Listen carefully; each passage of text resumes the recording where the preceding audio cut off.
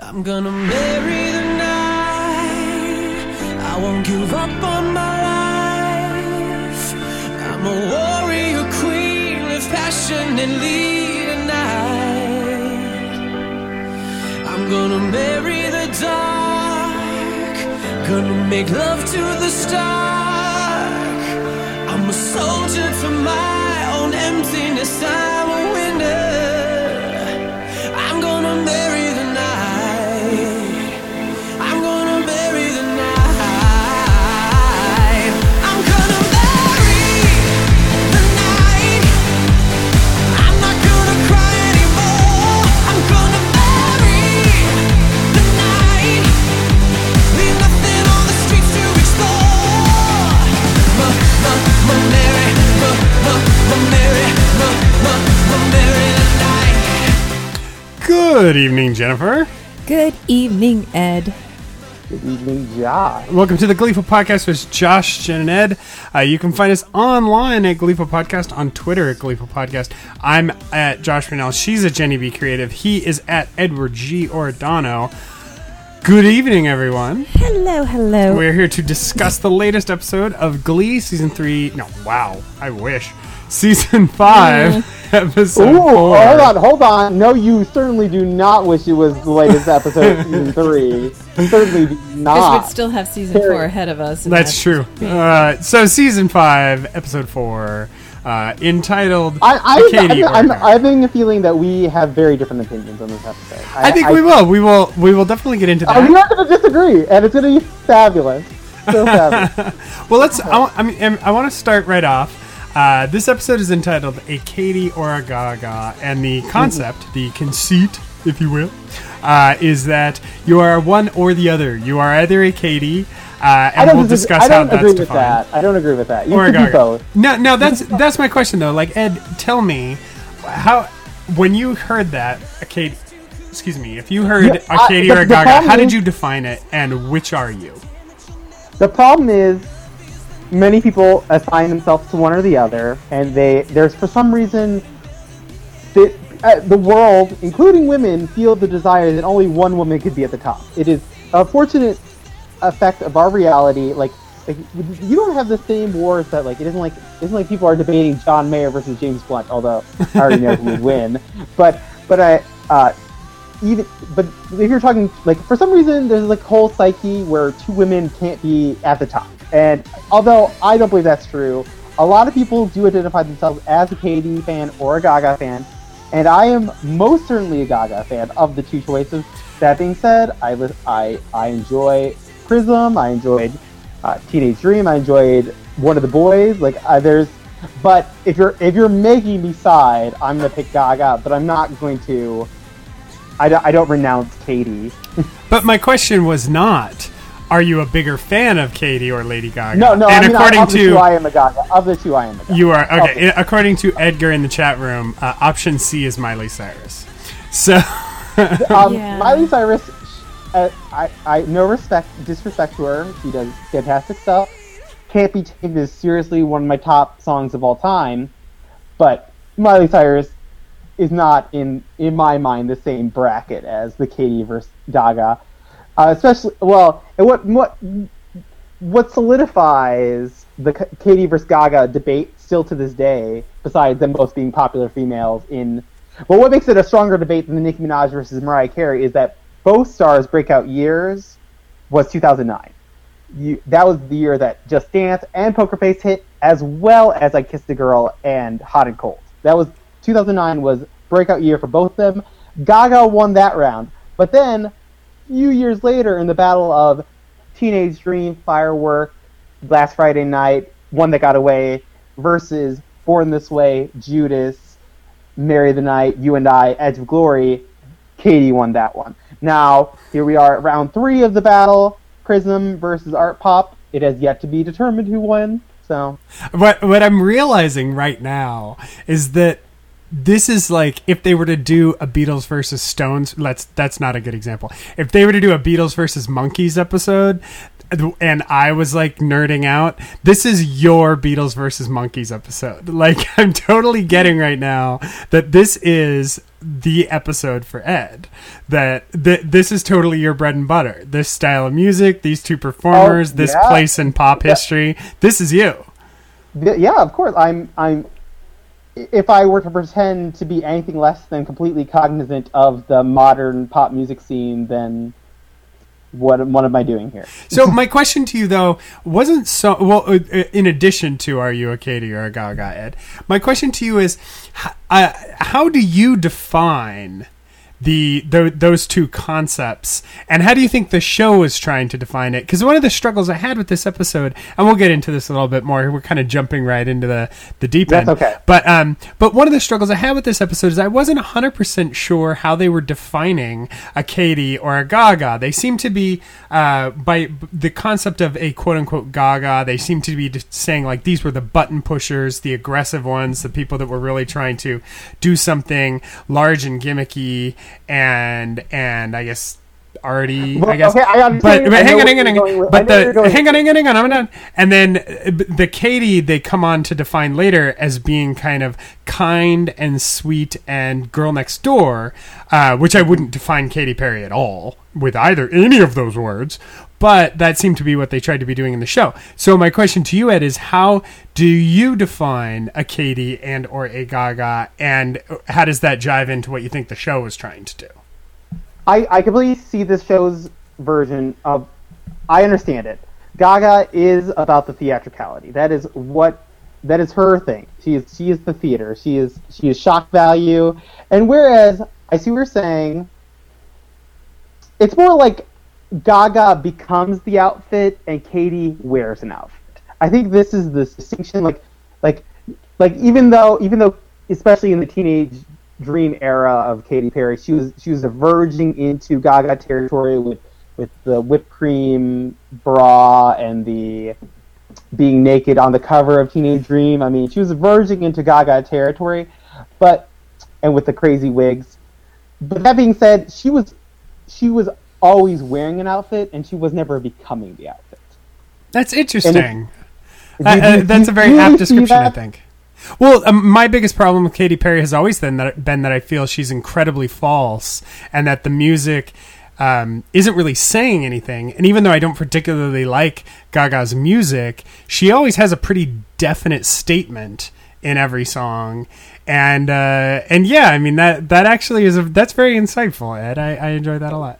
Thank you, Jennifer. If I pretend to be anything but an expert of this, no, that's awesome. No, this is awesome. I'm enjoying the crap out of that. Jennifer, a Katie or a Gaga, which are you? She's a Katie. I don't know that I would be either. And the thing is, it's like I'm still trying to wrap my head around, one of the other conceits that they were trying to say was, well, Gaga is dark and dangerous, and Katy Perry is, squeaky clean and, virginal and, the good girl. Well, I mean, of the two, like, if you look strictly at the music videos, a lot of Gagas, especially of recent era, have been black and white. And then Katy Perry's are literally candy coated. Right. Literally. Right. That is not... And I get that, like, visually. But when they...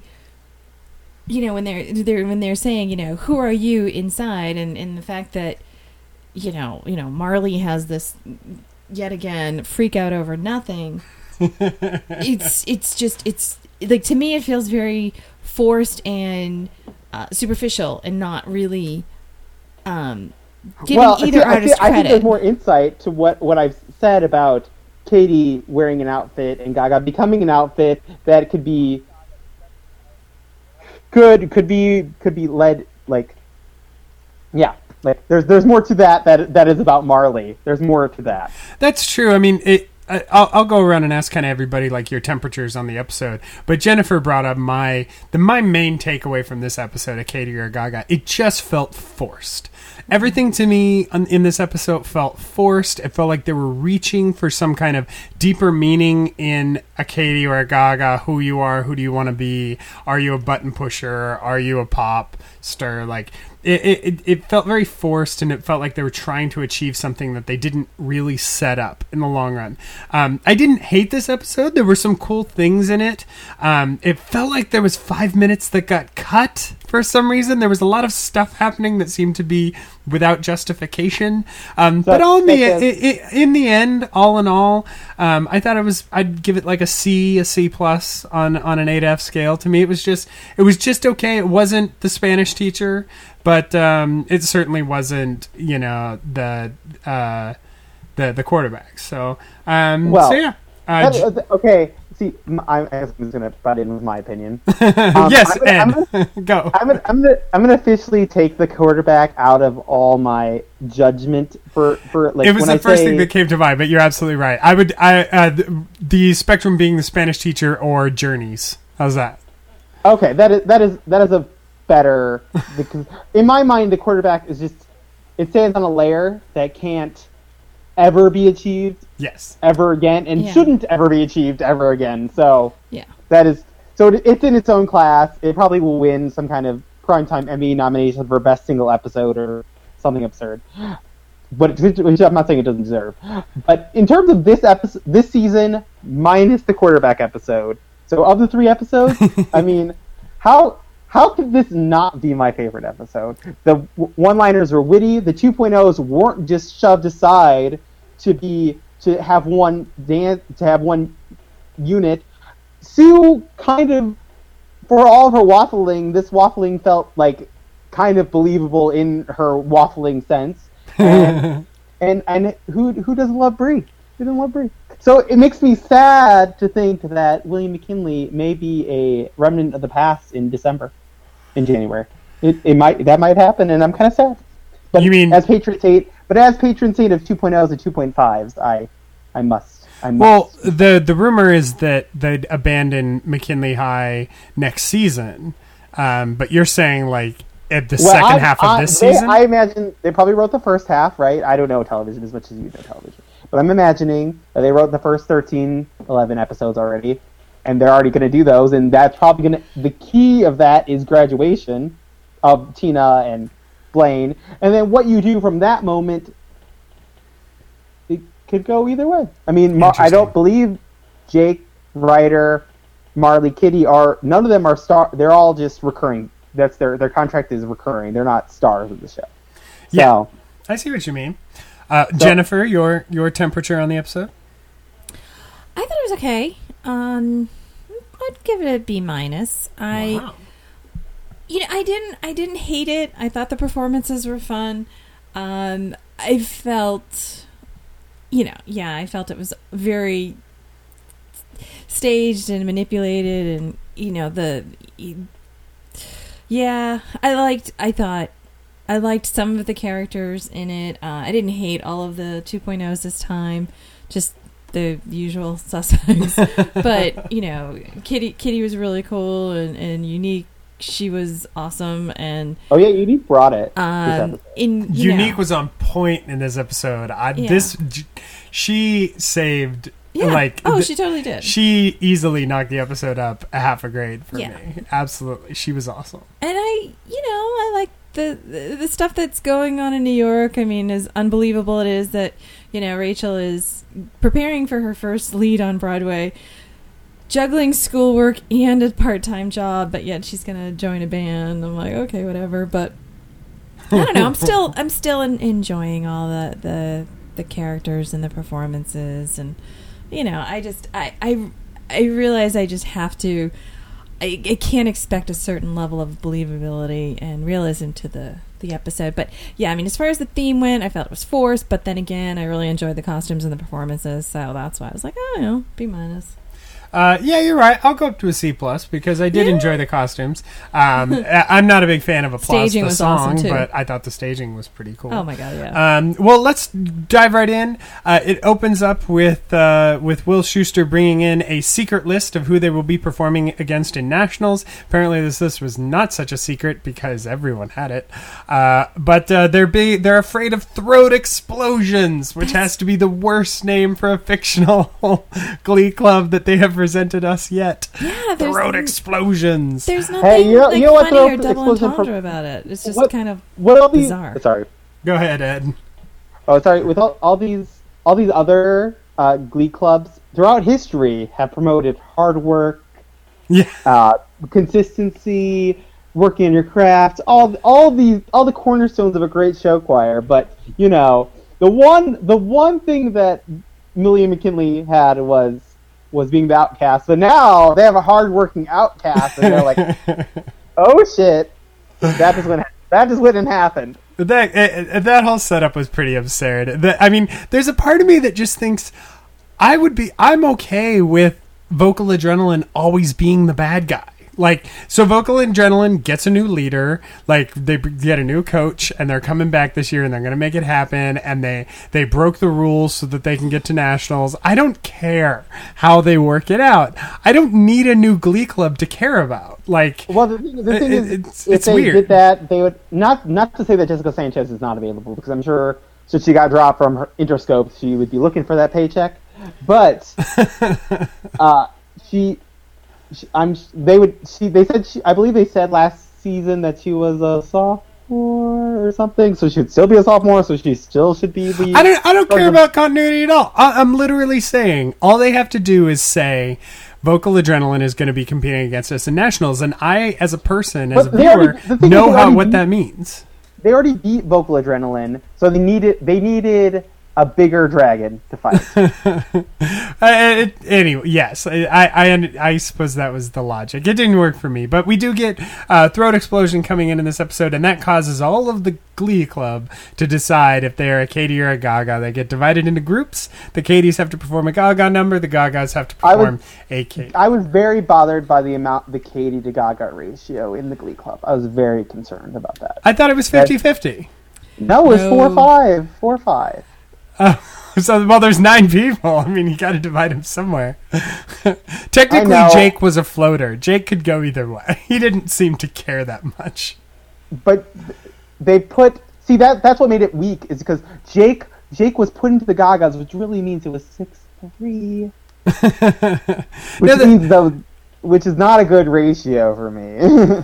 Now they did perform on the Gagas, or the Katie's doing Gaga performed Applause, and the Gagas doing Katie performed Wide Awake, and putting out to Jennifer.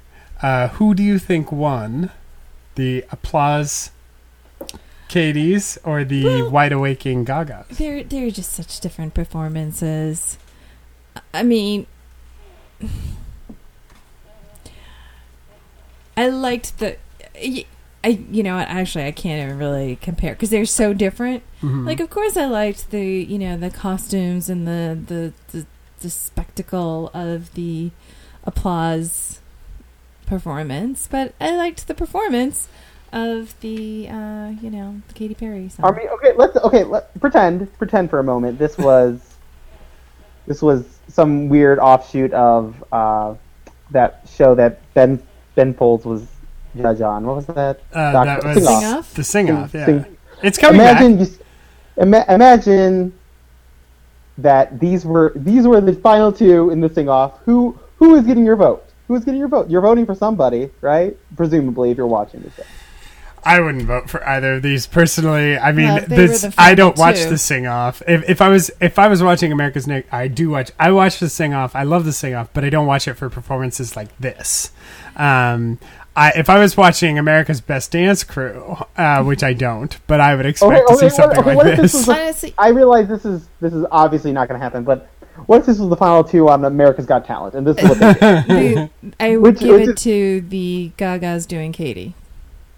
You would be voting Interesting. for the applause performance. No, she'd be think voting that- for the Wide Awake performance. No, she said the Gaga's do. Oh, she Yeah. was voting for Wide Awake. Okay, folks. Interesting. I would unfortunately, as much of a Gaga as I am at heart, of the two performances, the one that touched me inappropriately was the Wide Awake performance. So. Interesting. Well, let's take a listen to the Wide Awake performance then, and we'll talk. Which would you have picked? I mean, I don't like either of them, quite frankly. I can't stand understand. either of them. But there must be, okay, gun held to your head. Who are you? Who are you? I'd go with applause. Okay, because if there you nothing go. else, Costumes are fun. yeah, the costumes were more fun. My hair. Sam's abs. Yeah, seriously, what's that about? That's I don't that's know. not even cool. That is inappropriate It touching. was inappropriate. I wish I knew then what I know now. Wouldn't dive in, wouldn't bow down. Gravity hurts, you made it so sweet. Till I woke up on the concrete. Falling from cloud nine, falling, crashing from the high. I'm letting go tonight. Yeah, I'm falling from cloud nine. I'm wide awake. See, here's my problem with this song and Roar, and pretty much everything Katy Perry's done on this new record, which I've only heard the singles. I've only heard 3 or 4 of them. It's just she's like she took a list of cliches and like stitched them together. Because like the lyrics to this song and Roar is even worse. It's just a list of cliches that she's like stringing into a theme. And it just annoys me. There's no value to it. Like there's no depth to it. That said, this is a reasonably pretty melody. It's a very pretty melody, and I really like the way their voices all work together in this. Like, it doesn't feel like it feels like a really cohesive ensemble as opposed to, a random grouping of people. I just thought together they worked really well, and I just thought it was really pretty. That's why I went with this one. Yeah, the one thing at CMO Hala in the chat room mentioned this. Kitty's voice didn't sound right on this one. That was the one person that I felt she was kind of squeaky in it. There was something about her delivery that didn't work, but I mean, in this episode especially, I'm such a unique fan. Like, I can't, she was amazing in this, and she got all the best jokes. I don't know. Apparently the writers just like writing her in this one. Yes, I mean, yeah, she had her rant going, but there was a subtlety and a passion about, her role in this episode, and I thought it was great. So it was there's a lot of little things going on in this episode. I think that's one of the other things that I struggled with. There's a lot of little things, like we got that very brief moment with Kitty and Artie, and then we got some other random moments with Unique. But at the end of the day, it all comes down to the main McKinley plot lines we had were Sam and Penny, and then we had Marley and Jake, or Charlie. So let's talk a little bit about Pam. Penny and Sam, apparently Penny claiming to have a dark side, and Sam Dark trying to musical appeal. side. Yes, a dark musical side, and Sam trying to appeal to this dark musical side by going gaga and going aggressively gaga. You had pointed out that the stage lights were $25 a piece, and there was like 30 of them. Yeah, no, That I was was kind of funny. doing a little shopping at Home Depot lately. But yeah, what do we think about Penny? Like, is Penny still interesting? Jennifer, what do you think about the Penny and Sam duet? I still am enjoying the idea of it, and I think they're really cute together. I just, this was one of those absurd things where, like, oh, you're squeaky clean, yeah, I'm dark. Oh, you're dark, I'm dark. I'm not really dark. I'm not really dark. Okay, done. It just, like, to me, that was just so... And, like, yeah, you're right. When she sees the thing in his locker, and he's like, oh, it's about this 15-year-old, da-da-da-da. I also thought it was going to be an age thing. Yeah, you're too young for me because True Jackson VP. Right. What kind of a pull was that? Ed, True Jackson VP? That was such a pull. I've never heard of that. I've never heard of Old it. school. It's a real thing? Oh, yeah, it was a show on Nickelodeon. Okay, so... I never Or watched Disney that one. Channel? I think No, he Nickelodeon. said Nickelodeon. He referenced I was Nickelodeon. unaware of this fact, but apparently I've been like conditioning myself for reality television since youth, watching Legends of the Hidden Temple. That show was awesome. Legends of the Hidden... Wasn't that like a game show? Yeah, it was awesome. I used to watch it all the time as a kid. But yes, So all of that aside, now that they've got past their, being false to get the other person interested, and they're just going to accept each other, I think it's really cute. And it was funny, though, watching Mr. Shu, as you pointed out, watching them walking into the auditorium together. And it's like, it doesn't matter how old they are, even if they're only 2 years or 3 years age difference. He's, she's faculty. He's a student, and that's just... Yeah, that's inappropriate. I had pointed out during the Wide Awake number when they walk in, and if you look to the side of the screen, like they walk in and sit down, and Mr. Schuster does a double take, like he kind of does this, like, "Hey, look, there's Sam and there's Penny." Wait, what? Gives a little side Seriously? Yeah, I mean, technically she is faculty, so it's a little strange, and the show doesn't seem to have any interest in dealing with that aspect of their relationship, though. So I wonder if they're not going to. Unfortunately, Penny is just a 2-bit surrogate for Brittany, and of all the storylines, Charlie one, I would rank this as my least one that I cared about this episode. I find anything more interesting than Charlie. I find Sue and Becky more interesting than Charlie. Well, okay, Sue and Becky are interesting, so you need to raise a higher bar than that for me. I was or giving. A lower bar. I was talking about a romantic couple. So even two people who aren't romantically involved are still more interesting than this. I think a big issue that Charlie is having is that the writers are clearly having fun when they write Kitty, when they're writing Unique, when they're writing Bree even. But they're like, oh, we need to be serious with Marley and Jake. And honestly, it isn't working. I mean, there's parts of it that I like, and there's parts of it I don't like, but have fun. At least have fun. At least if you're having fun, then maybe you not caring about it could be like for people not resonating with it, they'll find it excusable because they're like, well, at least the Charlie scene was fun. So clearly, Marley is never going to be the serious, emotional anchor for the show. Stop trying to make it happen. That's just like you should stop trying to make Cara Monica happening. She's in coming on the show again. Okay, that was a Big Brother poll. No one. But I was reading on this forum, and like someone's like, my dream team for Big Brother All Stars 2 include etc. names, and they include Cara Monaco, and the next who got eliminated second on Big Brother 14, by the way. And then the comment right below it was like, stop trying to make Cara Monaco happen. It's not gonna happen. Bring it back, Ed. Stop! I was bringing it back. Stop trying to make Marley happen. It's not gonna happen. It's not gonna happen this way. There's just no way we're gonna care about her as much as we cared about Rachel or Quinn or Santana or anybody. This is not gonna happen. Like Santana and Brittany, they had funny lines without too much seriousness, and every freaking buddy loves them. So clearly, if they cared about them seriously. Clearly, trying to go about Marley being serious so that other people treat her seriously, it ain't gonna happen. We tried it. We felt bad for her. We cried into her Newsies cap. Like, it's not gonna happen. I love Marley, but have fun, and that's have fun. Well, the problem I had in this one with the whole Charlie plot line, I felt like, okay, we're going to try to give them some time. We're actually going to try to flesh them out. And good on you for giving it a whirl, but it pops up really late in the episode. It comes kind of out of nowhere, this whole plot line.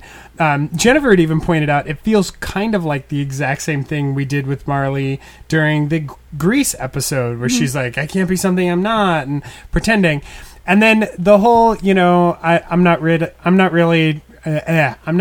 to let you play with my boobs, and then him getting pissed off and going to find somebody that will, was so textbook. And the one thing that Glee annoys me is even like the Pam storyline is pretty textbook. He finds a girl and he likes her and he tries to be something he's not so that he can attract her, and then it turns out he doesn't have to. That's pretty textbook, but it was done in the context of Gaga and Skrillex and weird ex-boyfriends that they're calling dillweeds, and it was unique. And it was not unique. It was clever. It was special. It was different. It had a Glee spin on it. And the whole Charlie plotline in this episode was so Degrassi season 2, and that's what really bothered me about it. And I think that kind of feels the way that Marley has been, and Charlie and Ryder. It really feels like they haven't done anything Glee special with those characters, and this was another case. Even as patron saint of the 2.0s, I can concede that point, that they are not doing the right things with them for people to care. And as much as I say that I care, which I do on some level, and I thought there was some, I will always probably give your song more credit than you probably did, but but they still need to do more. Like, we did the love triangle, there needs to be more. And honestly, if we're headed to a Jake, Bree, Marley love triangle, I'm freaking rooting for Bree. Like, for real. Like go Bree. Yeah, you take them. Like, so you really like Bree. You seem to. You've said that a couple times. See, the thing with Bree is they're having fun writing Bree, so I'm having fun watching Bree. And my problem with Bree is that she was told to infiltrate and destroy the Glee Club, but she's not in the Glee Club, and then she ends up dressing up in that Lady Gaga costume, with really for no reason. That whole conversation she has with Sue. Yeah, the whole conversation she has with Sue. That scene was a little weird. It was totally. She essentially just told us what happened before the commercial break. The only reason that scene existed. It was very weird. Well, and to see her, I hope she's over 18. To see her banging Bod in that telephone outfit. Yeah, I mean, the other thing too, that watching it the second time, I thought, wait a second. She can dress like that in the school and not get suspended, but the entire Glee Club gets suspended because there's a dress code. Man, is that going to be next week's episode where the entire Glee Club is suspended for a week? That would be amazing. But then Marley is suspended from the Glee Club, so now you've got 3 fractions. That was weird. Another really forced storyline, was Marley getting suspended from the Glee Club. She got so bent because she didn't. Weird. She didn't go along with the theme. Oh my God. She's the very first person in 5 seasons to never go along with the theme. Who? I'm thinking about the applause video. Who was Marley supposed? There's only. Well, he wanted her to be in the seashell bikini that Gaga wore at the VMAs. I forgot about the seashell bikini look. I was like, is she the black swan or is she the black hand bra? Like which one of these? The seashell bikini. Okay, acceptable. I didn't even know that. I don't know what that is. But yeah, the whole thing is just the applause video. It's a spectacle. Yeah. Really? Lady Gaga put on a spectacle? No way. Unfortunately, there's been missteps. Cough Alejandro. So you can't always get. And as a glory video, oh God, that's a disaster. So you can't assume that with Gaga. You could suspect with good reason, but you can't assume. No more assumptions. Once you cross that Alejandro barrier, there's no going back. Yeah, I just feel like all of Marley's dramas are just so fake and overblown, and then blown over. Like, that's it. Yeah, and then totally. Well, the thing that made Marley work for me in the beginning is that she had the mother to sort of work off of, but without that, it's like. Yeah, and Bree really had to like bring back all that stuff. Like, it was kind of Bree's job. I think it was Edgar in the chat room said, or it was not Edgar. I'm sorry. Typo in the chat room said Bree is essentially the new, and that's what you missed on Glee, just in the middle of the episode. She kind of just reminds us where everything is going on. It's. I agree with you, Ed. Like, I could like Bree. I'm not a huge fan of the actress, but it's obvious that she has some funny things to say, and the writers seem to enjoy writing for her. I could come around on Bree if they just give her a little bit of depth, just like they made us come around on Brittany and Santana. I could totally buy into it. My really only issue with Bree is that unfortunately we need to have 12 people, and I'm sure freaking Ryan Murphy is cursing somewhere in some fancy bar. Why did I lay out that rule? Yeah. Why did I write that role? What was I thinking? This was stupid. Yeah, episode 2, he like shot himself in the foot for 6 seasons. So, Well, okay. Bree is going to inevitably join the Glee Club. That's true. And Penny So- will too, because we know Penny can sing. Yeah. Penny can't. Well, I guess I don't No, know. you She's know a what? They're cottage gonna She'll find out enroll. that even though she made it into nursing school, she's a few credits shy and has to go back to high school. Oh goodness me! I Oh, don't. it's so good. I don't. I'm not. I don't disagree with repeating storylines inherently because that would be a little harsh.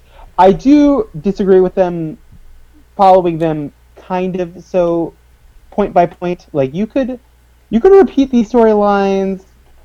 Like let's say it would at least would be different if absolutely everything was the same, but Bree was a male.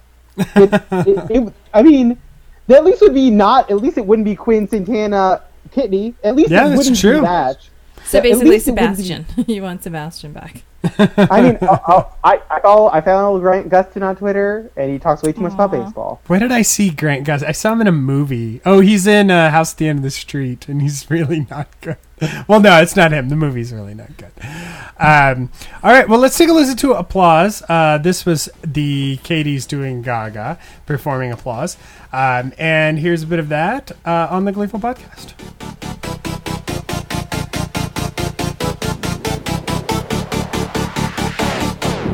I stand here waiting for you to bang the gong, to crash the critics saying, is it right or is it wrong? If only flame had an ivy, baby, could I bear being away from you? I found the vein, put it in here. I live for the applause, applause, applause. I live for the applause, applause. Live for the applause, applause. Live for the way that you cheer and scream for me. The applause, applause, applause. Give me that thing that I love. Oh, turn the lights on. Put your hands up, make them turn. Make it real loud. Give me that thing that Man, the viewers are getting a special one this week. So that was Applause performed by the Katie's doing Gaga. I don't hate Applause. I can't listen to it without thinking of exercising hamsters. I can't listen to it and not think of Tinkerbell. Tinkerbell? Oh, because it's totally that Tinkerbell line. Yeah. Oh, Yeah, I can get that. Oh my I mean, goodness! Now, yeah. It's Didn't quite- kind of comedic. What's the thing about this song to me is it's such an Andy Warhol, Klaus Nomi, like Well, it's really he cites Andy Warhol as the main inspiration for this upcoming album. So. it really is like from a different time, or it references a different time. It's not like Chaim, which is let's make an '80s record and not add anything to it. It references a different time, and I kind of appreciate that about it. And I think the hook is pretty solid. I don't hate Applause as much as I hate Roar, which we'll get to a little later. Well, Applause is probably. I'm not saying it's definitely in the bottom half of Gaga singles. That is not. I will say that. I know it's above a few. "Marry the Night" is probably my second least favorite Gaga single. Because I'll take this over Born This Way any day of the week. I hate that song. What? Born This Way touches me very inappropriately, and I cry sometimes when I listen to the country version that she put out, which you should all listen to the Gaga Born This Way country version because it's so good. It brings me tears. Okay. So let's take the long journey to New York, and we'll talk a little about Kurt Hold on, starting how a long- band. So like instant journey. Okay. Yes, just like on Glee, we're gonna blink our eyes and be in New York. Okay, Kurt totally. I tweeted this at you. I was like, he did not just call out my third favorite season of Project Runway like it was trash. Oh, No. Jennifer had a totally different interpretation about that. What did you say, Jennifer? So to me, I didn't get that he was trashing the contestants in Project Runway at all. I think he was just said that. no. He was saying that he was just several seasons ago. Like to me, he wasn't calling him bad. He was just Season calling 6 him is dated. Regarded by many a Project Runway fan. Not me though, but many a Project Runway fan as the least talented season. Ah. Well, So so it didn't come across that way to me though at all. Like I just took that as like, you know, that's so yesterday type of thing. Well, it was just so funny. I was like, oh god, you know, Irina wasn't the most likable winner. I know she wasn't the most, but it's okay. And Carol Hanna really didn't deserve a spot in the final 3. We get it, but you know, that's you're discounting the work of Christopher, of Logan, of Althea, and Irina was good. She had some good stuff in there. The Nazi inspired military female dresswear was legit collection and deserved to win out of the final 3. Okay. Anyway, so Not that I'm nerding out about Project 1A at all. So the funniest thing about this is in the promo, when Ian Brennan's reading the promo, you know, his whole, and that's what you missed on Glee. He starts off and he says, and Kurt's starting, or he says, Rachel got the lead in Funny Girl and Kurt's starting a band. Really? When did this happen? Like, did he mention that at any point? Apparently, Kurt told us at some point in episode 2 that he was going to start a band, and here he is starting a band. Now, Kurt's thinking in starting this band is he says it's creating his brand, and because he can't be in Adam's Apples anymore, because apparently he got kicked out because he got engaged, which seems sketchy and weird. But he's going to go ahead and start a band. To me, I'm thinking like, shouldn't you be like at school or at your part-time job? Like you kind of have enough stuff going on already, but he's going to go ahead and start a band anyway, and he's going to draft in all the other people that kind of already have a bunch of stuff going on already. This band plot line to me did not make any damn sense at all. It didn't make any sense. It's super forced. But it gives Adam Lambert a paycheck, which is good for anybody. He should really be on the American Idol judging panel right now. But regardless, I'm as a anti-Kleiner, I am pro Starchild Kurt. Sturt. Sturt. I don't know. So yeah, and Apocalypse 6 was the best band name they suggested. I actually like Nip Slip. I thought that was a good band name. Apocalypse 6 was so good. I was like, oh. We can all agree that anything's better than Pamela Lansbury. That's a horrible name for a band. I was like, what? That's a horrible name for a band. But the thing is that so this whole plot line, I didn't understand why it needed to be there. The one thing that I did like is I agree. I thought Adam Lambert was fantastic. It's so great to have his voice on the show. I'm so happy to have him there. He's not the best actor in the world. He's a little rough on the acting side, but you cannot beat Adam as a performer and as a vocalist, unless you're Chris Allen, apparently. Hello. Oh. Hit it. Oh. No, that's because he's of the amazing. Cook prophecy. All hail Christy. Oh. But so he's amazing, and that was great. But yeah, I kept thinking like, why doesn't Kurt just get a job in a bar where he sings or something, and Adam is the bartender? There's 100 better ways to do this. I thought at Spotlight he had to sing. Wasn't that a part of the thing? That's true. He has to sing at Spotlight. We've never seen that. Like, Adam becomes the other waiter. Like, everyone's a waiter at Spotlight. Like, hey, everyone gets a job. You know what I'm really sad about, for real, and I think I said this already before, is I love Demi Lovato in the role she's in right now, and I'm very sad that I know we have to lose her. I'm very sad. I wish we didn't. Why do we have to lose her? I know why we have to, but I think she's really good. I think she brings a nice pep to the New York side. X Factor US Season 3 is a hot mess. Just run, Demi. I know you got that $2 million contract, but just walk away. Well, so they started a band. They ended up getting Starchild and Jennifer. How did you like having Adam Lambert on the show? I've always liked him. I think he's an amazing performer. I really enjoyed watching him. Yeah, he's not the greatest actor, but he seems like he's going to be a nice addition. And I don't know if his is, a temporary stay like Demi Lovato, who I also am enjoying because she's so cute and bubbly and fun, and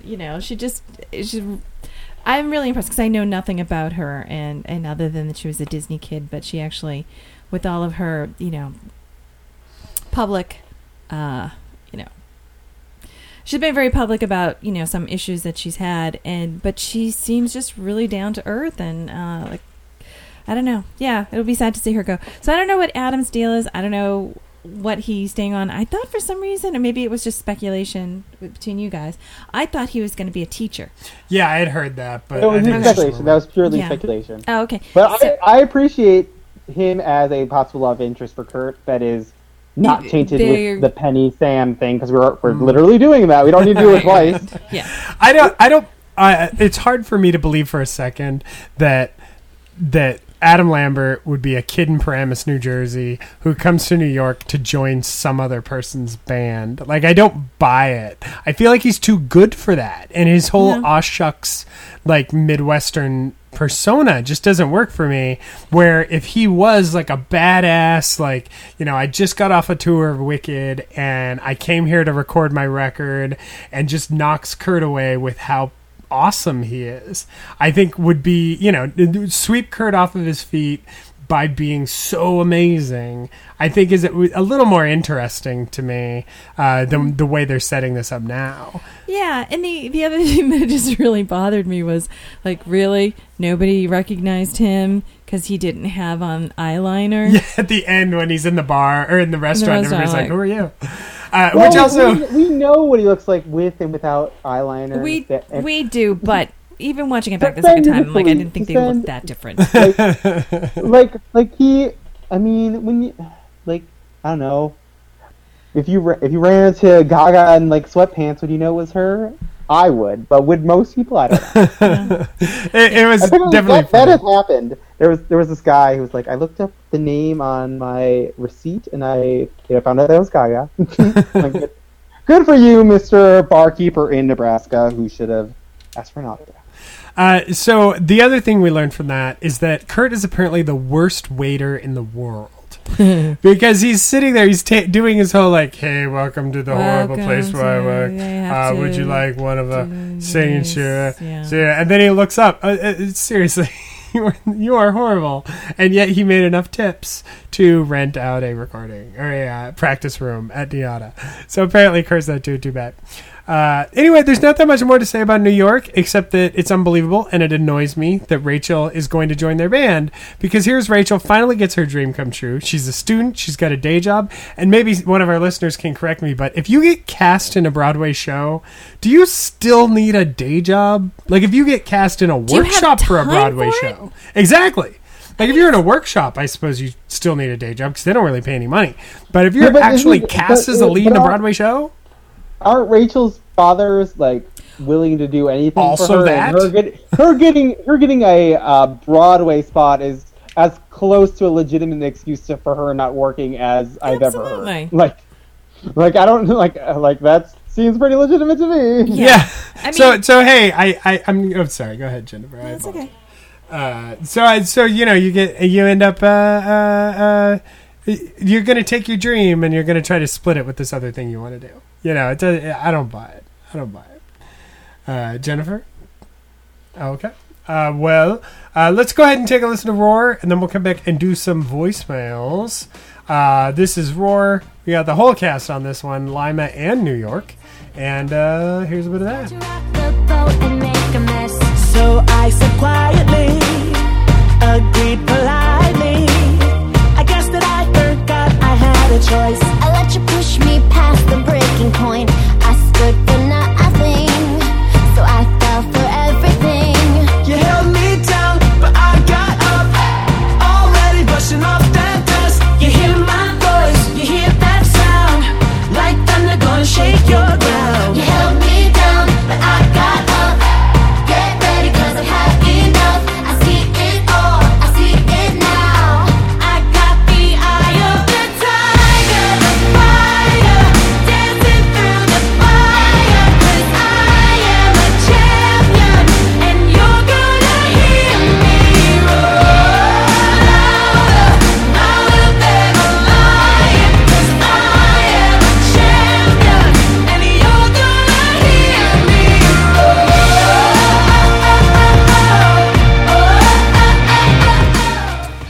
All right, let's go ahead and take a listen to some voicemails. We got a couple this week. Here's Sammy. Hey guys, listener Sammy here, coming to you live from a Twitter fest with Caitlin and Joey's baby. Sorry for the howling dog next door. Anyway, so let's start with the positives. Adam Lambert was great in true Adam Lambert fashion. I feel like we took a time machine back to 2009 Adam Lambert, and it was a joy to watch. And that's about all I've got for the positives.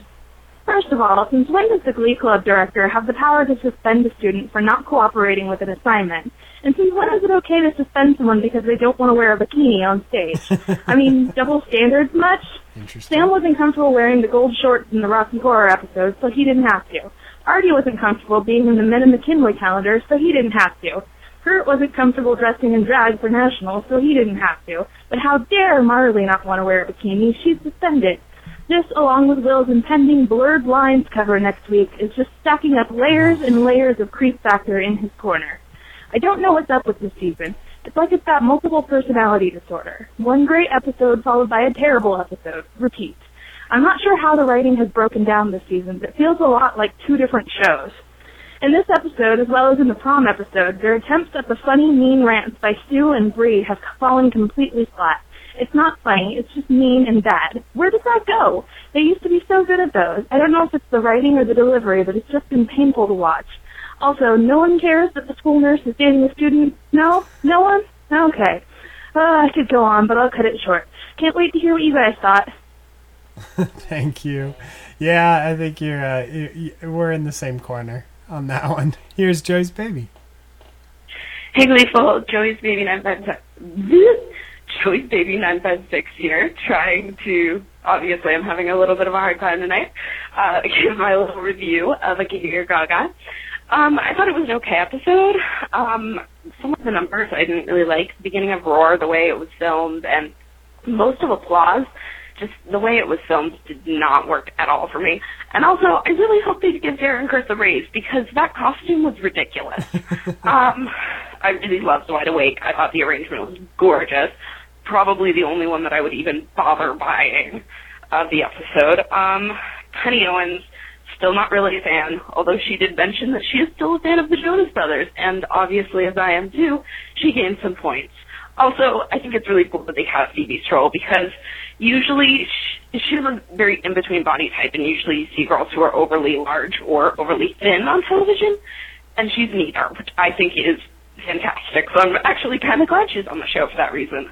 I really liked Elliot Starchild. I thought he was just brilliant, and I love Adam Lambert, and I want them to keep him for, like, as long as possible. Like, him swinging on the chandelier during his audition was, like, brilliant. Awesome. I loved it. Also, I continue to love Santana because they're just adorable, and Danny called Santana Babe, and I was like, oh my god. I loved Marley staying true to herself. Like, I thought that was great.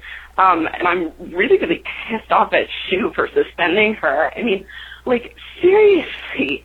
I mean, obviously she didn't go around it the right way, like, showing up to her, like, thing in the wrong costume. She should have gone and talked to someone about it, but because someone doesn't want to expose too much skin, like, that, for a student, like, do you want to see her skin chased her? What's going on here?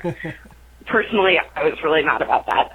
And I have to say that the thing that kind of made the episode, even though I'm pissed off at him right now as well, was Jake dressed up as a cat, as a gay Thundercat, as he put it. I thought that was brilliant. I loved it. It was hilarious. Can't wait to see what you guys think of the episode. Bye. That was funny to see him in the Cats episode, or in the Cats costume. You know what? And it's funny because it occurred to me shortly after we finished talking about the 2.0s. If this had happened any other season to any other romantic couple where, you know, the person, you know, what Jake did to Marley because, you know, she wouldn't put out, so he runs off. If anybody else had done that, we would still be talking about how outraged and hurt and upset we are with him. But we're just like, we were like, he did it and happened. That is so true. Well, I mean, he was patient. Well, then, you know what? If he didn't like the way their relationship wasn't progressing, he should have broke up with her and moved on. Well, didn't he? Sort of? Well, not technically, but it will. Well, he did not. He did what somebody wants, what somebody who wants to somebody else to break up with them does. Yeah, exactly. I mean, it's I now. mean, I'm sure he's fine with continuing to date Marley. I mean, on paper, why not? He's a puckerman after all. Here's He's a puckerman. They like a challenge. Right? Here's listener Sarah. Yes. Hey, Josh, Jen, and Ed. This is Sarah. I felt like I had to call in and give a review of this episode in light of me being hard on Ed because I actually liked the 2.0s in this episode. I'm not saying I didn't really care that Jake slept with what's-her-face Bree, but I really appreciated the conversation that he tried to have with Marley. I'm not condoning, like, pressuring a girl into doing something that she doesn't want to do. Of course, I'm not condoning that, but I feel like that actually wasn't what he was doing. I feel like he was like, I really like you, can we just kind of talk about this, as he said. So, yeah, I actually appreciated a plot line, except I totally don't care that he went and presumably slept with Bree. So the writers still have a long way to go before I actually really care about them, but it was a good step. Second praise for 2.0 is that I thought their version of Wide Awake was absolutely beautiful. I actually didn't know that was a Katy Perry song because I don't really know a lot about Katy Perry, but I recognized it, and I have to say, like, I feel like Glee does a good job of taking Katy Perry song that I hear on the radio that is kind of annoys me and turns it into something really beautiful. So good on Katy Perry for actually writing beautiful songs, even if they're disguised in sort of annoying instruments, whatever, arrangements. Couple other thoughts. Adam Lambert, I loved him. He was American Idol at its absolute best, and it will never be the same again, which is why I don't watch it anymore. I feel like the setup that Sue did with Glee possibly losing is a way to maybe move the show to New York. So just wanted to throw that out there. And last, I'm going to say that overall I really enjoyed this episode. It was fun, and it felt like a fresh start, sort of post-Finn. I appreciated the nod to him with Rachel and Kurt saying, you know what, like, it's okay to enjoy your life. That's what Finn would have wanted, and I felt like that was sort of a meta nod to the fans of, like, it's okay to still like the show without Finn. You know, that's what Corey would have wanted. And actually, after the last episode, I was kind of wondering how I'd feel on Glee, and I'm glad that it came back so positively. So I hope you guys feel the same, and I look forward to the show. Bye. Thank you, listener Sarah. We got a couple quick ones. Here's this one. Hi, Josh and Ed. This is listener Caitlin here. I wanted to leave my thoughts on the Katie or Agaga episode, which basically means talking about how much I didn't like it. There was almost nothing about this episode that I enjoyed. I thought it was all over the place, and I really didn't like the applause number, even though it looked kind of well done, the way it was shot at least. The vocals on Wide Awake were pretty good, and I'm not as big a fan of Adam Lambert as I thought I was, but I didn't even know this episode was all over the place, and I think the only nice thing I really have to say about it is that Apocalyptics is a pretty great band name. Can't wait for the show. I want to hear your thoughts. Have a nice week. Bye. Thanks. How can I disagree with someone so fundamentally and yet agree with them? It's so weird. I'm sure you're used to that. I felt the gasp of horror, Ed. She totally said, she's like, I have nothing good to say about it, and then she went on to list things that she liked. I'm like, well, you had good things to say. You have good things to say. Okay, this episode was akin to the season after Leona Lewis won X Factor UK Season 3. Leon Jackson had no chance of being Leona Lewis. And this episode had no chance of being the quarterback. But for what we got, it was pretty good.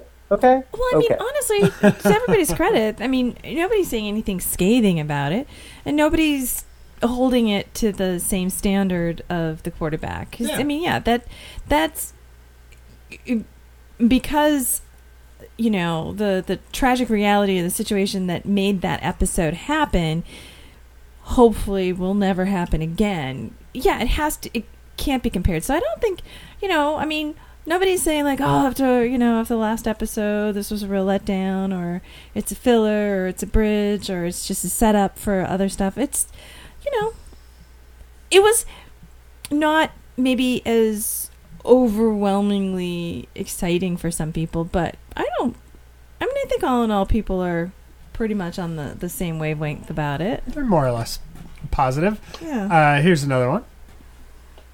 Hi, Gleeful. It's Marie. This episode, what can I say about this episode? Maybe I spoke too soon. It was pretty bad. I hate to say this, but the best plotline for me was the Jarly plotline. I kind of went through up saying that, but it was the only plotline I felt was relatable, and I felt like it had the least amount of them saying Katie or Gaga, which they said a million times in this episode, and I wanted to punch someone every time they said it. Ugh, it was gross. Yeah, I think them theming an episode around these two musicians was a bad idea. You know, a little pop overload, and the fact that Katy Perry is not a wholesome girl. Last Friday night, let's see, yeah, taking shots, kissing, then forgot. I don't even remember the lyrics, but that is not a Girl Next Door song like she is supposed to be. It's just code for we want to make me, and these songs are popular right now, so we're gonna do that. Yeah, it was a bad episode. Didn't like it. I want to throw up as I say that. So, yeah, I have a feeling you guys are gonna like this either, but I might be wrong. I'll find out later. Bye. Thank you. I definitely spoke too soon. To rebuttal what you was saying about last Friday night, I think that speaks more to the collective United States subconscious on the evolution of the Girl Next Door. Oh, I'm not even going to walk down that hallway. Oh, it is we are an hour and a minute into the podcast. I'm not playing that game with you. That was a whole sack of crazy pants that you just dropped on the podcast at an hour and a minute in. All right. This is why you keep me around, though. Oh my God. Let's get I'm just gonna move on. I'm moving on. Here's listener Maria. Hi, Josh, and this is Maria Summer. I'm calling from Poughkeepsie, New York, and I actually have my 5-word review for the episode. Is Marley the new Tina? This episode, she seems to get, with her whole little incident during applause and running out in the Katy Perry costume, and she got suspended for a week for that. I don't know. It didn't make much sense to me. But there's that. And secondly, Tina, I thought, was, on the ball this episode. She was really, in control. She knew what they were doing. And I don't know when this side came out of her. I don't know if it's from being, homecoming, prom queen, whatever year we're supposed to be in. But it was cool to see that side of her. And Unique needs to be used more. She just makes everything so much better. When she is with 2.0s that I don't care about, I suddenly feel like I actually care about them. So it elevates it to another level. And I liked how they divided the group up, so it was just the right mixture of original cast members with the new cast members, and it made it a little more bearable. And as far as New York, it was really good to see them having some fun. I'm really rooting for their characters, and no matter the plot lines, those characters that I love are the reason I think a lot of other people come back. So it's just really good to see them in New York and just, living their lives and having fun and figuring it out. And, I'm rooting for them. And this episode was a good one. I was happy at the end of it. It gave me a joyful, gleeful feeling. So anyway, that's my message, and I just wanted to leave my thoughts. Can't wait for the show. Okay, bye guys. Thank you very much. And I'm going to have to cut it off there. We're going to leave a couple off there. But I want to thank everybody for leaving voicemails. We are over an hour, so we're going to wrap this puppy up. But before we go, Ed, did you want to thank any iTunes reviewers? Yes, I did. We have Okay, if first preface, if you're not in the U.S. store, please send me a tweet at Edward Giordano so I know to read from the list of your country so I can do that. But from the U.S. store, we have 2 new reviews. E. Elliott 1 and at Aradia 22, who claims that listening to us, it makes them feel a part of a real community. So, a fam glee, if you will. Thank you. I'm paraphrasing a little Our bit. family. And can we discuss for like 20 seconds American Horror Story Coven? No, we haven't seen it. we haven't seen it. What? Sorry. Nope, Sorry. sorry. At all? Like, We're busy. No, we've been too busy, but we're totally gonna watch it and then we'll Okay. discuss it. Okay, Vapor Rub Gate has nothing on Coven. Well, of course. That- No question. No, but it real like when I Okay. say it has nothing on Coven, it literally has nothing I'm on getting Coven. close to pulling out my headphone here. All Stop right. talking. iTunes reviewers. I don't what? Oh, is that all the iTunes reviews? Oh yeah, that was it. Just the Oh, two, yeah. awesome. Well, But- thank you very much for reviewing us on the iTunes. We'd love some more reviews, but we are at 516, which is freaking amazing. Amazing. Of course, Yeah. we love, Amazing. Thanks. we would love everyone. more because YOLO swag. That's a good reason, right? Well, as long as people are listening every week, we have 30. Well, we're now down to 25. At one point, we had 32 people listening live, which is amazing. So, Oh my goodness. if you'd like to weigh in on anything we said tonight, you can email us at gleefulpodcast@gmail.com. You can find us online at gleefulpodcast.com. On the Twitter, at Gleeful Podcast. I'm at Josh Burnell. She's at Jenna B. Creative. He's at Edward Giordano. And on Facebook, just go to Facebook and search for Gleeful Podcast, and you can talk to the other listeners there. We record usually on Sunday nights. If you'd like to listen live, just follow us on Twitter or on Facebook, and I'll tweet out a link. We usually record around 7:30. Tonight it was 7:30 PST. And yeah, that's about... Sorry. I know I ruined your life, Josh. I'm sorry. No, not even in the slightest. So that's about it for us. Anything else, Jennifer? I'm going to bed. Yeah, I'm so exhausted. tired. Hold on, it's 8:43 and you're tired? We had a very big weekend. We went camping. I guess that's true. That is true. We went Yeah. camping, and there were some very, very late nights by the campfire. Yes. Oh, okay. One last thing. When Rachel is talking to Kurt about his band, and she says, "Just look at Madonna. She went from a rehearsal studio in the East Village to the Super Bowl." And I'm like, "Yeah, that took 30 years, though." Like, that wasn't overnight. If you're gonna say she went from a rehearsal studio to in the East Village to MTV. Yeah, MTV, that took like 7 years. So at least that's a slightly better comparison. But I mean, everybody should get, their goal, their dreams come true within, the first 6 months of moving Arriving to a in New new York. city. Yeah, right. of course. Oh, I wish. Oh, Yeah, I wouldn't that be wish. amazing? For the Gleeful Podcast with Josh, Shin, and Ed, I'm Josh. I'm Jen. I'm Ed. Peace out. Good night, everyone. Good night.